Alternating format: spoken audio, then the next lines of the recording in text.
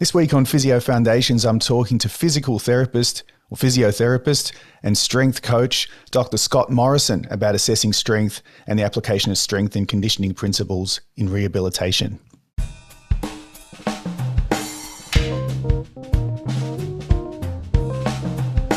Welcome to the Physio Foundations podcast for another week. This is a podcast about the knowledge and skills that provide the foundation of expert clinical practice.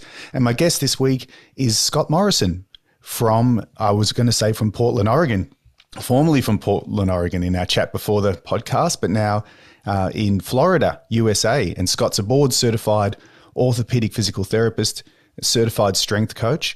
And this is the first time we've had a chat. We've had lots of discussions on social media and different emails. So I thought, why would I not record this for the podcast? There's going to be some golden information. And we finally set up a chance for a Zoom. And because I'm a sharing kind of guy, I thought I'd share the conversation with you. So we'll let Scott tell us all about his background and who he is without too much of an introduction from me. So Scott, welcome to Physio Foundations and thanks for coming on board for a chat. Hey, thanks for having me. Glad timing worked out for us. It sure did. So let's do a bit of a brief introduction to you and what you do. So I've mentioned you're an orthopedic physical therapist, also a board certified strength coach. So how long have you been a physio or a physical therapist for? And before that, where did you work as a strength coach? Yeah, so I started working more in a typical college gym as a trainer, I think 2006 or 2007. So I usually tell people around 2006, 2007, I started paying my bills by doing exercise and coaching. And then somewhere around 2009, I realized that I wasn't going to pay many bills that way and went back to PT school. So that was basically through that time. I held a few different roles. The more interesting ones were working as a director of a medical fitness center where worked with a lot of athletes one-on-one programming, worked with a lot of general population, also got to lead a lot of more broad population-based healthcare initiatives like diabetes, childhood obesity, stuff like that. So it was an interesting role that I got to do a number of different things. I was strength coach for a little while for a high school wrestling team as well during that time where I did that. So got some of the high school experience in there. Started PT school and did that while I also continued working at the other place. So finished up that, what is it? It's going on getting close to 10 years ago now, and came out and started off still doing a little bit of both, but kind of moved more and more into the PT and sports med world. Spent some time as director of medical services for the professional referee organization here within the Major League Soccer. Started my own practice where I do a lot of consulting at collegiate professional level as well as a few other places, and also treated full time. And then as of a little over a year now, transitioned into the tactical world where I work within the high performance sports team and I still do consulting and some education on the side. So yeah, those are the main areas. I've also been in slowly ramping up this PhD process in the background. So keep myself somewhat busy, and that's I think my career to date. Yeah, busy man. All right, so thanks for that introduction to you. So let's talk about some of the stuff that we can really use every day in physiotherapy practice. And so one of the things that originally got me interested in having a discussion with you, and I think you contacted me as well and DMs on Twitter, was a shared interest in measuring strength. And so you've got a website called physiopraxis.co, which is filled with all this really useful information and resources for clinicians on how you can measure strength in clinical practice. And you and I have just recorded a podcast for the Monash Musculoskeletal Research Unit podcast, or MMRU podcast, just before talking here. So if listeners are interested in more the research-focused discussion that we had, you can go and look that episode up. But I really want to talk more generally to clinicians who are potentially going to upgrade their methods in clinical practice and start measuring strength more accurately. So can you tell us a little bit about your interest in measuring strength and, what you've developed on that website? Yeah, so the interest in measuring strength comes from the fact that most of what I deal with is humans who are moving, and they're typically moving within a very specific situation with near or maximal levels of performance, right? So time is constrained, like we were talking about, and so force then needs to be something that is relevant there.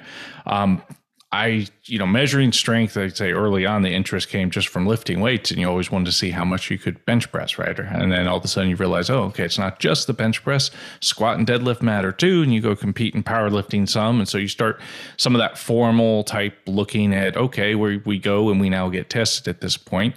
And during that time period, undergrad also started doing, we did a paper on grip strength in powerlifters. So then started looking at a little bit of formalizing, all right, so just these are strong people, but grip strength isn't necessarily always what we'd expect from that group. And that got me thinking, all right, why is this, right? So what is strength actually? Because if you tell someone, that person's strong, you have a general idea of it. And there's a variety of tasks that you would have an expectation of that individual's ability to perform within that task.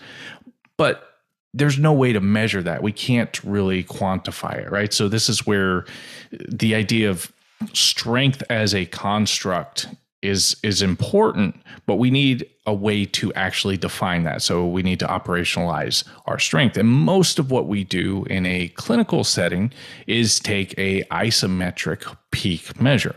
Why do we do that? Well, because it's the most stable method, it's the easiest method, and it's probably the most fundamental thing that matters. Everything seems to come from that basic level of strength.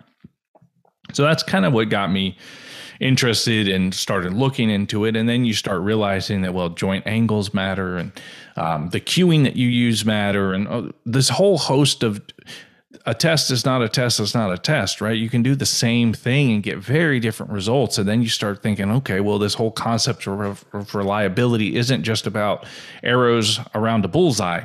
It actually matters from a clinical perspective, right? You should be able to go in, and what we want is to say, this person produced this much torque, and then be reasonably confident that if we measured them again within a short enough time period where adaptation did not occur, or someone else came and measured it, they would get something roughly within that same area.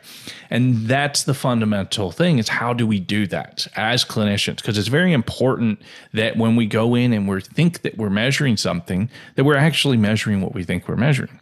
It's actually more dangerous to do it wrong and then confidently go into the unknown than it is to do it not at all and just say, yeah, I don't know. Because if you don't know, you approach the world differently, right? If you walk into a house and the lights are off and you've never been there before, you're going to walk very differently than if you walk into your own house and the lights are off, because you think you know. Now, if your partner rearranged the furniture and didn't tell you, you walked in confidently, but you found out reality and your belief did not match up. And that's really where a lot of times I found both in my own practice, but also working with students and teaching, a lot of times we believed that measuring strength mattered. But then what we did was not measuring the thing that we wanted to measure. And then we had this number that we thought represented strength, and we were using it to make decisions off of. And yet it did not actually, if you went back, you would not get the same measure, right? And let alone the whole debate about whether or not that strength measure mattered for the thing that you told your patient, right? Okay, you're going to have a 50% reduction in your risk of re-injury because of this. You didn't measure the thing, and you don't even know if the thing matters. So we're far enough away when we're starting to deal with proxies that we want to do a very good job with it. And so that was really kind of what fundamentally got me interested, and where a lot of the discussion on just the foundational ideas of biomechanics and of testing and measurement and reproducibility of what we did.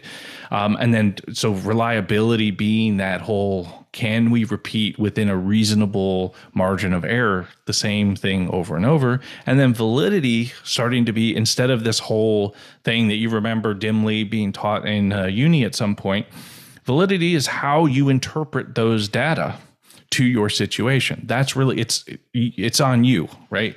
It's you, it's not me. That's in my slide when I talk about this, I have that as, the whole classic breakup is it's not you, it's me. Well, no, it's you, right? It's your job with strength to take those measures, and with any measurement, it's your job to interpret that to that individual. And so all of those concepts is really why I started putting this together. It was both as I dug deeper into it, and also instead of, I get a lot of questions, and it's easier to refer people to a single source than it is to repeatedly type it out each time. So that was the other initiative for it. You get questions on social media, but also within your work and colleagues, and you'd be answering the same question and answering the same question, principles over and over. So you've got your website and your other outputs to sort of summarize those principles. So let's talk about those, because they're really important. Say I'm measuring somebody's knee extensor strength post ACL reconstruction, and that's a really important outcome measure. We've got lots of research that says that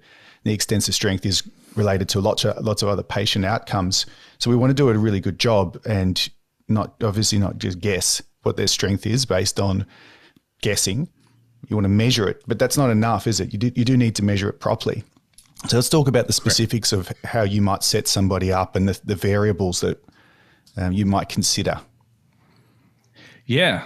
So the first thing to consider is whether or not they're appropriate for a maximum test, right? So usually post-op is not going to be a problem. Pain will limit it to some point, but something as simple as, I usually test at 90 degrees. If I don't have access to an isokinetic device, if I do, I'll set them up in 60, just because it's easier to set up there. But so stage one is if their knee is all blown up and angry, you don't really need to do a max test at that point to know that things are going on. So it's really that step one is this measure going to be meaningful for me right now, right? If they come in and they're blown up and upset, you already know what you're going to do. A difference in the strength test tells you nothing that's going to change your process. And so maybe not the time. So knowing when you want to do it. Key things I'm looking for is a knee that's happy and enough range of motion to get them into position without pain, right? So that's step one. Step two then is, does the device that I have the ability to give me the units that I care about, right? That's one of the things that I'll tell people is when you measure something, the device that you use should spit out the units that matter to you, right? If it's giving you a measure in noodles per package, it probably doesn't matter if we're talking strength, there are basic characteristics, right? So here we know newtons is our measure of force. We usually convert it because we think in the idea of kilos or pounds, but those are more of a measure of mass because of the gravity. But it's fine to kind of clinically visualize it there. But newtons are kind of what we're thinking about. So does my device have the ability to do that? And then does it have the ability to do that at the rate of measurement that I'm doing? And this is where some of the crane scales, I think, fall a little short, is there's a 1 to 2 second lag time between when the force is applied and when it captures it. And I've set these up 3 or 4 in line and just pulled at different rates to see what happens. And you'll see all sorts of variation in some of them versus the others. So you want a device that's actually capable of telling you what happened during that time point. And this is just basic signal collection and data processing type thing. So once you've got those, then it's a matter of, all right, so let's talk knee extension, right? So we're sitting the person down. We're going to measure with the knee at 90-degree angle. Well, fixation is very important, and we have a few different things that need to be fixated. One is the patient themselves. They need to fixate. If they're moving around, you're changing the joint angle. You're giving them the ability to do other things or even lift themselves off the seat. If they're coming off the seat and there's no hard stop, you are measuring how much torque it takes to lift them out of the seat, not how much their knee is capable of producing, right? So fixating them on the device. Make sure that the box or table or platform or plinth that they're sitting on is strong enough to handle the forces that they're putting out, right? Everybody's seen some real rickety setup somewhere, and I've had people tell me about breaking tables doing this. Like, be sure, safety is important here. And then the setup of your equipment matters. The strap that you're fixating their ankle with, it needs to be something that's capable of handling the force that's going to go through it. It also needs to be comfortable. If it's uncomfortable, you're not measuring the amount of force that they can produce. You're measuring how much they can tolerate, right? So there's all these potential barriers that all the gauge measures is the amount of strain or the amount of force that went through it, right? It doesn't know why that force went through it. It just measures what went through it. So it's our job to make sure that the weakest link is the individual's ability to extend the knee. For knee extension, I just don't have people do it with a handheld aspect because you can't. It's too strong. It's kind of like the soleus. If you're testing the soleus by pushing down, people can push you up in the air well before you're going to hit max, right? So same typically with knee extension, you need to have enough force to be okay with this. So those are sort of your setup cues, right? So you have the fixation of the individual, and then you need the alignment of the line of pull. You want that line of pull to be a 90-degree angle with the moment arm. And the moment arm would be a straight line from the point where you're applying the resistance to the center of rotation for the knee. Now, in the knee, this also lines up with the lever arm, which is right that tibia. So you can just pretty much visualize that pretty easily. So once you've got all those set up, then the way that you apply the process matters, right? So you can do all that, right? But if one time you have a person come in, pop right on and go after it, another time they have 4 of their buddies around after a warm up and everybody's yelling at them to go, go, go, you're going to get very different measures as well. So be systematic, the same warm up each time. So typically what I'll do is just standardize a more kind of 5 minutes on the bike. Maybe you do a couple walking lunges, some body weight squats, whatever it is that you want to build in. And then you go sit down. I'll usually do a 50% effort, 75% effort, and a 95 to 100% effort. And each of those efforts is my point to tweak the system slightly. If I see that there's more slack than I thought there was in the system, I get to cinch things down a little bit. So by the time they're hitting 90, not only are they warmed up, but I've tested my setup to where it's doing what I want. And then you go ahead and you do your tests. Make sure you're resting long enough in between. The research is all over the place on this. 30 seconds to 1 minute seems to be sufficient for these. They're max effort. They're not really that fatiguing, 2 to 5 second holds. Usually you can get 3 good efforts within that time frame. And then the last aspect is the cueing. You want to encourage them and you want to use the same words each time. So kick out as fast and hard as you can is what you'll say if you're looking for rate. Most of the time we just want peak force. So usually what I'll say is I want you to kick out as hard as you can, building up to a max over the first 1 to 2 seconds and then holding until I tell you to stop. And then while they're kicking, I'm saying kick, kick, kick, or push, push, push, or whatever's relevant for your group. And it's the interesting thing is internationally, different places will have different terms. Like I've even seen some who will say pull. All right, whatever it is, be consistent. Always be consistent. And as long as you're doing those things well, you've controlled for most of the things that you can actually control for. Is the test meaningful right now? Is it safe? Is it appropriate? Does the device have the ability to measure the right units? And we talked about the importance of newtons, but kilograms and pounds can be intuitive as well. But really, we're talking about newtons, and then some really good information there about the setup and the fixation of the person and their comfort and the cueing and warming up. And what, as a summary to all that, I'd say you're going to make a really good PhD student. You already are enrolled in your PhD because what you do naturally and what you're really drawn towards is having a really clear, reproducible, standardized format for what you do. So therefore you can minimize that error that's occurring, and errors inherent in everything, but you're minimizing that error. So therefore you can potentially see real change from your exercises. Right. Is that a fair summary of everything that you've said? Yeah, I think so. I mean, the world, it's all so murky anyway,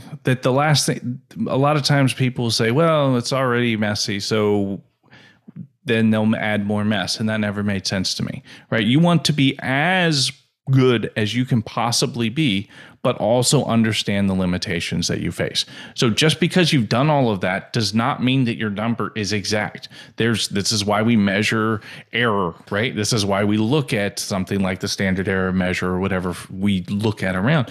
Because of the fact that we do everything right, there's still noise. It's our job to reduce that noise. And then it's also our job to understand the level of uncertainty that we're facing. And one of the key things I think there is realizing that it's not that there's not an exact number for the torque that was produced at the knee. It's that you don't know what that exact number is. Right. So uncertainty is on us. It's our ability to know. We just don't have the ability to know everything. It's like someone flips a coin and they're holding their hand over it and you guess heads or tails. It's already flipped. It already is one or the other. The uncertainty is inherent to you and your knowledge. And that's what we're doing is we're just constantly under-informed about everything we do. So we're trying to approach the world giving ourselves as much information as possible while also understanding that within that information is a ton of uncertainty. So those are usually the two biggest things that I'll see is people who believe that the number they've got is now, the 10 Commandments or the words of some deity that can't be. No, it's just, it gets you closer to accurate, but you still need to understand that you don't know much. Or the other end is, the person who's like, oh, I can tell if you're weak by the way you walk. Well, no, you can't. So you've got a torque calculator on your website on physiopraxis.co, so you can calculate torque, body weight normalized, and just torque. It seems to me that there's quite a simple step in applying some of this and upgrading if you're currently a clinician who say uses a manual muscle test and press and guess and says, well, I can feel the difference, and we know from the research that you can't. And you can upgrade pretty quickly to measuring peak torque and get it as reproducible as you can using some fairly simple steps. And then you can use apps. You've got an app and you've got a torque calculator on your website. And why is it important for people to consider torque and body weight normalized torque rather than just measuring peak force? We'll go back to basics. Yeah, right. So it's because the torque is equal to the force times the moment arm times the angle, basically the sine of the angle of the angle that you're measuring at. So we measure at a 90-degree angle to make that one so we don't have to think about it. So the things that we care about is moment arm and force. Now, if I had an individual and I tested them 3 times and I moved the point of application from right below the patellar tendon and then mid shin and then down at the ankle, I'm going to get a different force measure each time, even though the torque may have been the same each time. So if you are measuring the same person and you always use the same bony landmarks and all you care about is symmetry, then force is probably okay because you're normalizing them to that situation. But as soon as we zoom out from that individual person and we're not trying to normalize them to some broad group, we're just looking symmetry limb to limb, then we need a frame of reference that is universal for everybody within it. And that's why torque matters. It allows us to look at what the knee created as opposed to what force was produced, if that makes sense. And the force being produced is there's genetic limits on how long their shin is, where you set things up, but there's a whole host of other things. But if we can normalize torque, that is what the joint actually created. And then we can start comparing to body weight to other people, right? And then we can get some norms and we can start looking at those things. If your norms are based off of force, then you're just adding more error to the equation because those norms are not only based off of the variation in torque that was being created, but also the limb length of everyone who's being measured. So that's why we use torque, is it's just a way to really narrow things down and let us compare like with like. And we're not adding a lot of work here. If a clinician's going to upgrade from a manual muscle test to having the best measure of torque they can, because all you need there is a tape measure to measure from the distance from the joint axis to the point where you applied the center of your resistance through the device you're using, and the force, the peak force. So you've got instructional videos on Instagram. We'll put the handles and all the links to everything you've got in the show notes. And there's lots of resources online for people. I just wanted to make the point that, yes, we're talking about the fundamental principles and biomechanics here, but there's a really important reason that you need to do this. And it can be such a big upgrade to what you're doing if you're just currently using a manual muscle test, and it doesn't add a lot of time. And just thinking about, that might be, a lot of the testing positions may also be exercise positions as well. So the cueing and instructions you're using to set people up there, and even monitoring them and warming them up, all of that will be a part of their strength training as well. You've got that's the same setup I use for patellar tendons if I'm doing isometric work with them, whether I'm doing long holds or I'm actually trying to get just strain, relaxation, repeated cycles through that. It's the exact same setup. There's nothing different. And the biggest thing I would say is, if it's not like it's adding more work, it's actually making the thing that you wanted occur, right? Sometimes I'll use the analogy of, people like, oh, it takes extra effort to go over to the fridge, open it, and get out the food. Okay, but if you're sitting there and just putting your spoon in your bowl, you're not actually eating. And that's where manual muscle testing is typically, you're going through motions. You're either just don't do that and admit, well, we don't know. That's fine. You can then, approach the world not knowing. But if you felt that it was meaningful to test force, then actually do the thing that tests force.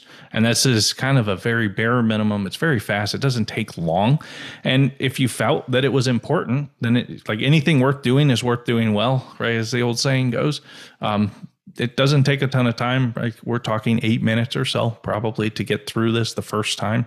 And then if it's during a clinical session, they're warmed up by the time they've done this.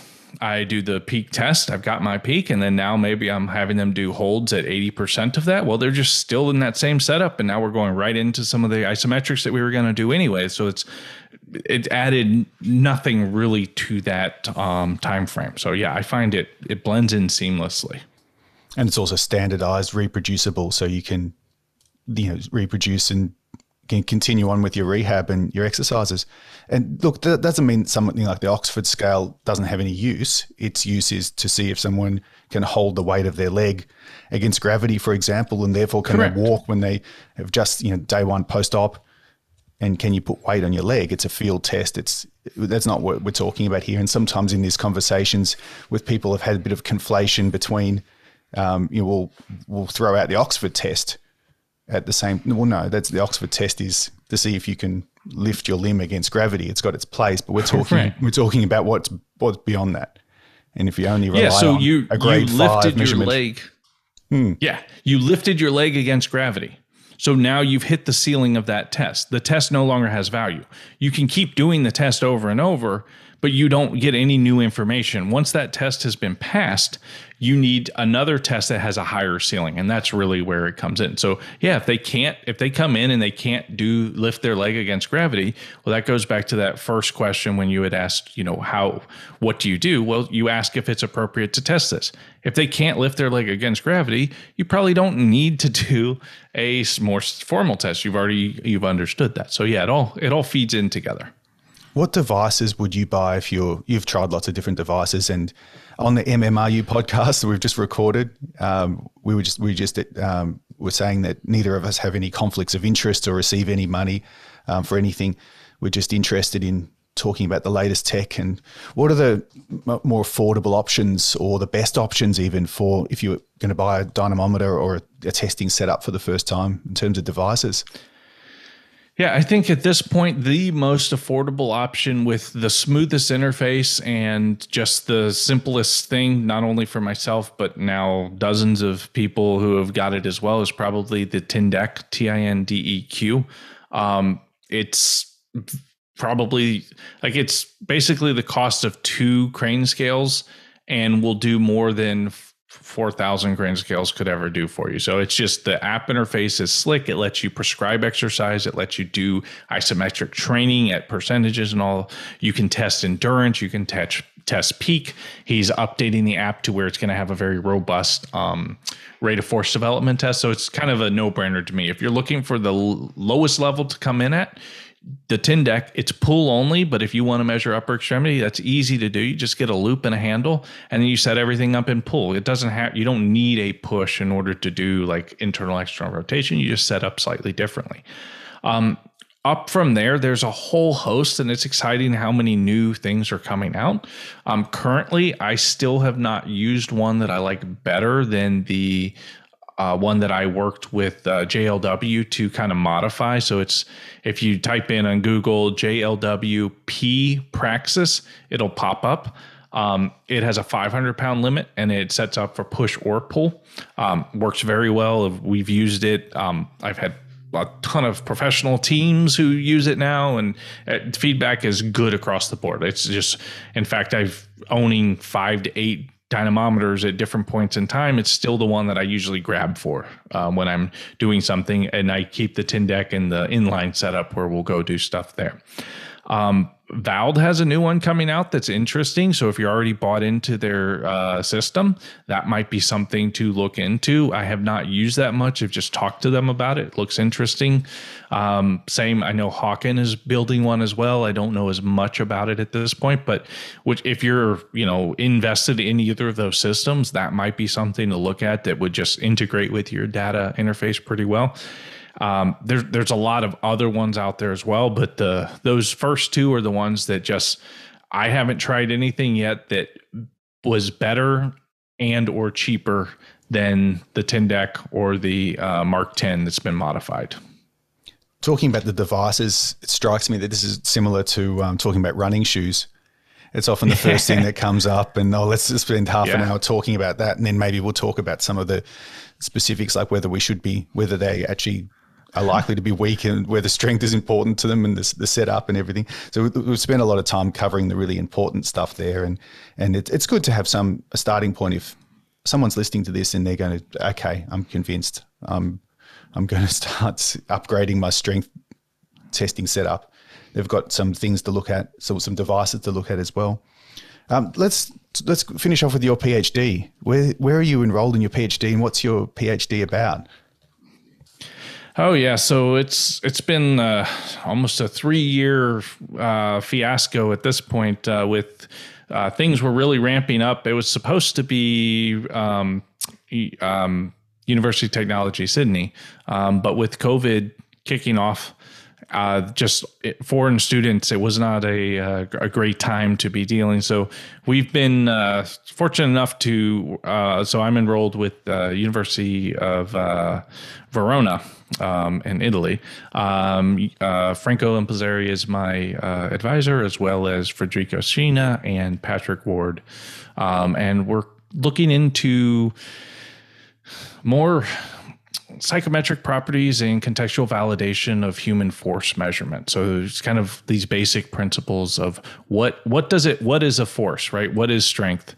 What does it mean to measure it? And are we doing that well? And how do we do it better? So when we say that we tested strength, what did we actually test? So to me, it's kind of going back to where there's a lot of discussion about these things that we tested strength, and then we looked at those things, and we have a whole host of centuries of people poking at things and figuring out how to measure it, that maybe we could do a little better about figuring out how to measure whatever this construct strength is that we're doing. So that's kind of the area that we're digging into, and it's been fun.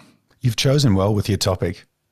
You haven't chosen a topic right? That's completely out of your field, although there's some merits in that. You learn different skills, and you'll learn enough skills in a PhD anyway you got to choose a topic that gets you out of bed in the morning. So yeah, right. It almost fits it. Almost the entire podcast episode is very similar to your PhD topic. Kind of within. Yeah.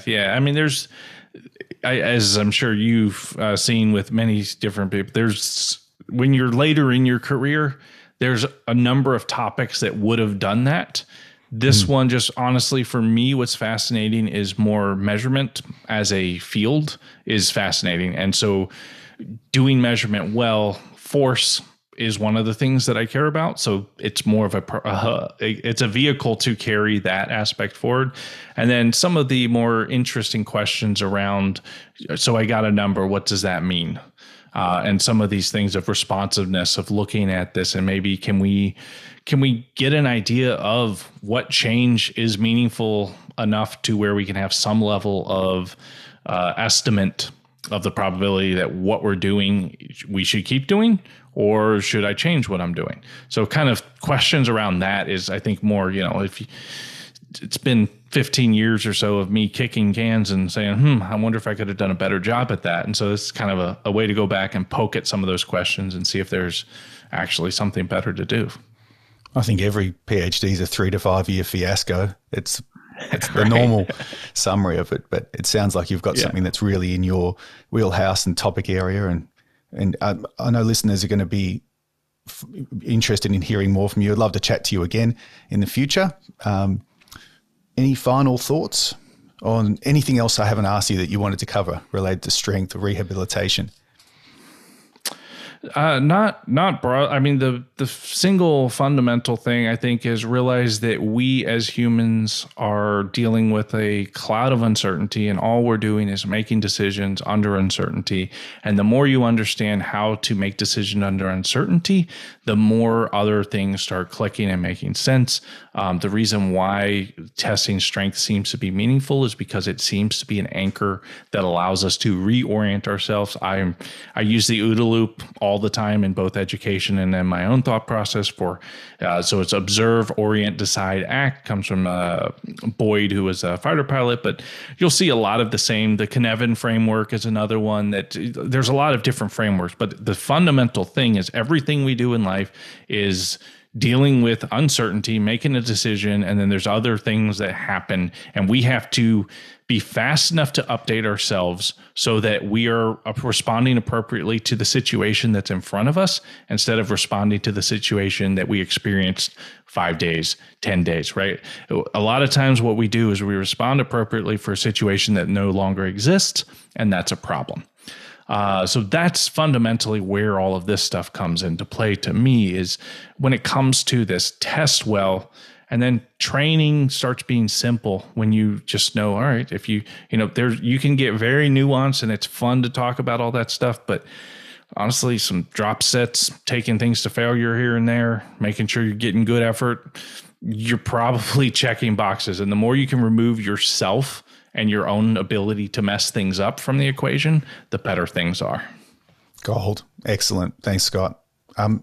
What about I've mentioned physiopraxis.co, and what are your Twitter and Instagram handles so people can see all this great summary information that you put out there? I know your Instagram and your Twitter have a slightly different audience, and there'll probably be people from both of those audiences here listening to this. So what are your handles? And I'll pop them in the show notes as well. Instagram, it tends to be more educational. Like I have videos of all those devices we've talked about and sort of go through that and discussion of all of this stuff. It's physio_praxis. And then my Twitter is at SCOTMORRSN. I tend to get a handful of angry Australians tweeting or private messaging me because of we made it this far in the conversation without doing that gag. I was going to ask you whether you've had some angry tweets sent to you. Yeah, all the time. Oh, wow. All the time. Have you had some funny responses? Have you sent some funny responses to people, or you just let them go?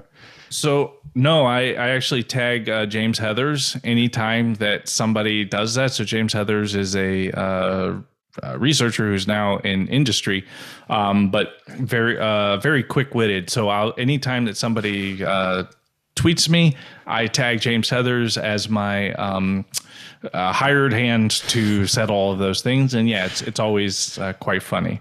So if you can't find the business Instagram, if you go on Instagram at SCOTMORRSN, it's just my personal photography fly fishing one, but I have a link in there to my regular site as well. So those are the two main ways to get a hold of me. You can send me a message if you want to go through email.